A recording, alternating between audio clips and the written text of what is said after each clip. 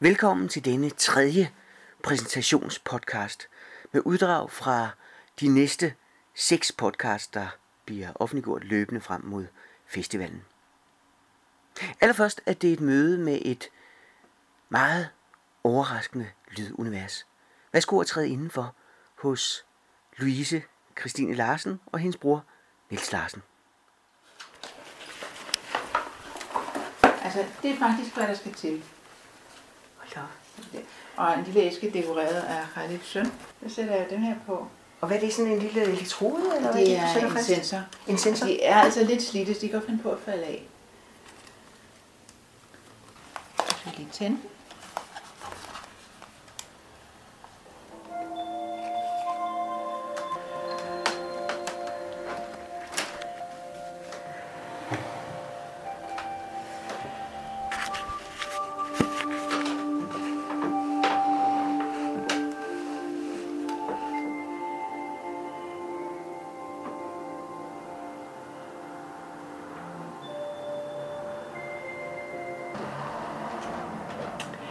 Jeg sidder i en lille stue, der er proppet med grønne planter, der alle sammen står vendt ud mod vinduet.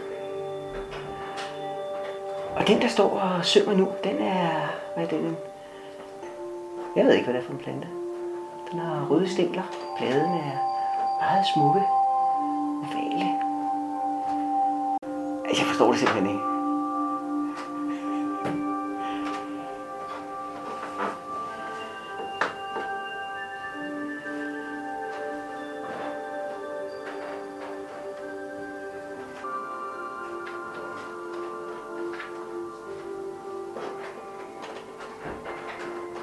Jeg troede, du hørte, du var i gang med at optage. Nå, det gør jeg jo hele tiden, så det er jo ikke noget usædvanligt, ikke? Det er ikke smukt. Prøv at se, hvor bare Jo, hvad er det smukt. Så når man sidder ved at skrivebordet, så er det helt gigt. Ja, altså det forstår jeg jo ikke, men jeg håber, jeg får en forklaring på det. Den har noget. Det er dig, der simpelthen er forklaringen, Niels. Ja, jeg nåede jo, eller en dag efter jeg fik den, så overtog Louise den, og så har jeg ikke set den siden. Altså det er udviklet i USA, den her lille enhed, ikke? Der findes andre typer på markedet, altså som kobler til synthesizer. Jeg ved ikke, hvor meget du kender til synthesizer og elektronisk musik. Lidt, men ikke på planteniveau.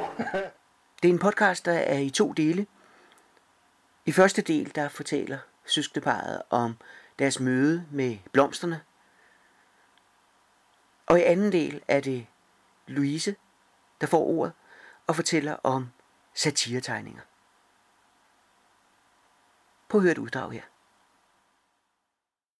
Hvis vi taler om moral, det er sådan et ladet ord, og det er ansvar måske også, men det ansvar, de tager, der er en retning i det, de gør.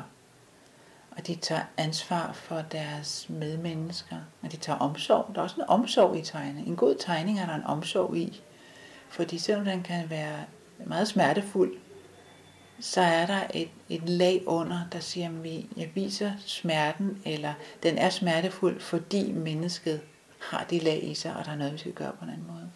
Så de tager ansvar for at ændre verden. Den iranske tegner Najastani, det er altså en bestemt historie. Fordi han er en tegner, som har været i fængslet. Han har været i fængslet i Iran. Han er faktisk den første, som kommer hertil på den Icon-ordning, som for eksempel Heine også er på. Han er i Paris nu. Han kommer til i 9. Så altså med revolutionen dengang. Og vi elsker ham alle sammen. Han kan virkelig male eller tegne smerten, så den gør så ondt ud over alle grænser, så man kan fornemme det smukkeste i livet, som den fuldstændig forfærdelige, torturerede fange, det som virkelig for vedkommende, så ondt gør det.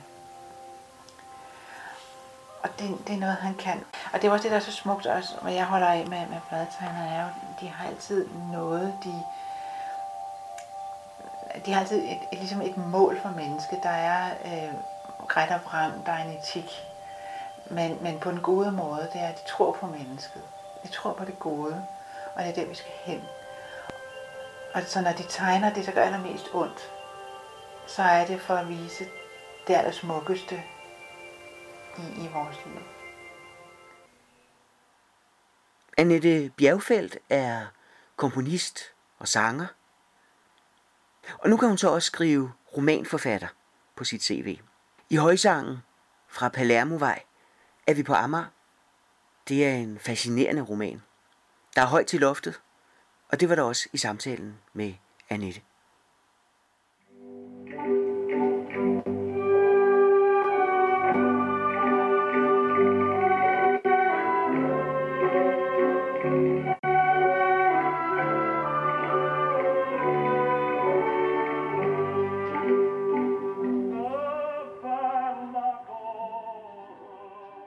Historie og dig, hvor kommer det fra?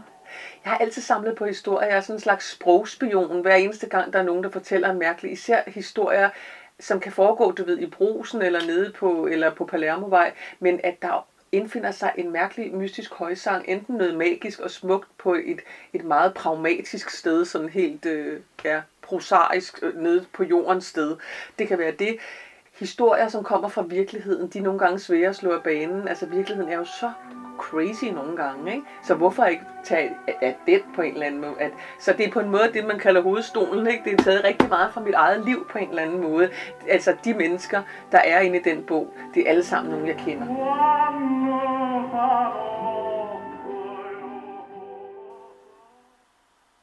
Nicole og Fernando har en ganske særlig evne til at forbinde mennesker. Det gør de via ord og musik. Hør med her.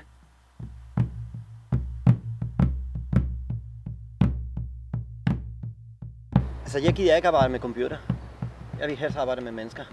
Altså, jeg synes, det er skønt, og det er vigtigt at bygge noget sammen med nogen.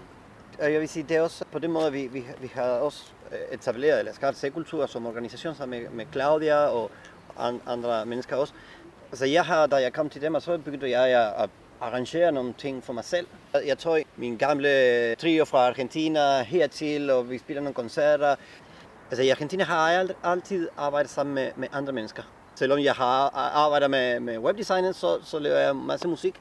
Og sammen med musikken, så laver vi også nogle sociale projekter ud fra musikken, hvor vi måske spiller nogle koncerter for at samle mad til nogen, som ikke har så meget mad. Eller, altså sådan nogle sociale projekter også, vi var meget involveret i. Og vi arbejder som fællesskab på en eller anden måde. Og det er det samme, som jeg prøver bagefter at bygge her i Danmark. På en måde samle alle mine færdigheder. Både mine private skills, men også det akademiske, også det professionelle. I mit privatliv har jeg altid haft venner i forskellige grupper, forskellige alder, forskellige kulturer. Og jeg har også altid været god til at bringe folk sammen. Holde nogle gode fester og middage, og jeg elsker mad. Samtidig har jeg vokset op i en familie, Visible Others. De er synlige og udenlandsk i England. Altså mine forældre kommer fra Jamaica, morfar fra Indien, og de flyttede til England, og jeg er født i England. Digtsamlingen er lille, grøn, og der er et af Leif Sylvesters malerier på omslaget. Den er skrevet af Anne-Marie Urvald. Hør hende fortælle om sit liv, om sin haiku og sin digtning på denne her podcast fra en have i Gilleleje. Altså, Jeg tror aldrig, jeg har set et erotisk haiku før. Det plejer at være sådan et eller andet med natur. Telefonen ringer, jeg kigger ud af vinduet, og så løfter jeg den ene hånd. Nej, nu er du helt galt på den, fordi det er et scenario. Jeg vidste godt, jeg skulle aldrig have sagt det, fordi nu skal vi begynde at tælle stavelser og ord. Ja. Suk. Ja, men jeg forstår godt, hvad du... Giv mig en kop te i stedet for. Ja, jeg forstår godt, hvad du siger. Fordi der er meget af det, der ikke er bid i, kan man godt sige, ikke? Altså, det er meget sjældent, jeg ser noget, der er bid i, ja. Jamen, det er også meget svært at lave. Det skulle gerne være sådan, så det almengyldige møder det eviggyldige. Det var smukt. Det er et af kravene, ikke? Haiku skal handle om natur. Du skal ikke skrive årstider eller måneder eller sådan noget der, men det skal bare... Der skal være i hvert fald et årstidsord, som for eksempel erantis, når det er vinter, ikke? Eller hvad det nu kan være, grønt græs, når det er sommer, ikke? Hvad betyder naturen for dig? Hvad den betyder alt. Altså naturen, græs, træer, blomster, hav. Har det altid været sådan? Ja. Eller det, min far har været med til at medvirke, det tror jeg. Min far havde ikke nogen sønner. Da jeg skulle blive født jeg blev født i 39, men i 38, der købte han så en grund, og så af genbrugstræ, der lavede han en hytte, fordi det ville blive krig. Og det vidste man jo, at det ville det. Det kunne ikke undgås. Forfatteren Birthe Kond har en særlig evne til at italesætte det, der ikke bliver sagt. Det gjorde hun i romanen En by i Rusland.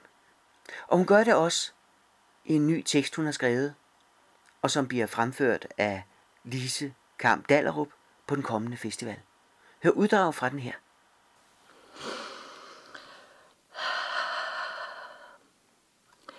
Du skal til røntgen, siger du, da du kommer hjem fra vores læge. Lynlåsen i din frakke har sat sig fast. Jeg får den vristet fri af foret. Går du ikke med en lille tur? Vi går hånd i hånd med uvidsheden i den tyste vinterhave. Jeg prøver at sige det, jeg tror, du har mest brug for at høre. Men du har mest brug for ikke at snakke og er ked af at være så kedelig. Det er fordi, du ved for meget. Jeg skal bare være her. Jeg er her. Hold om mig. Ja. Sådan. Det er en tekst, som jeg kalder Ingen har ordet. Og den handler om at blive pårørende. At være pårørende. Den handler om, hvad der egentlig sker, når den ene i et parforhold bliver syg, og den anden bliver pårørende.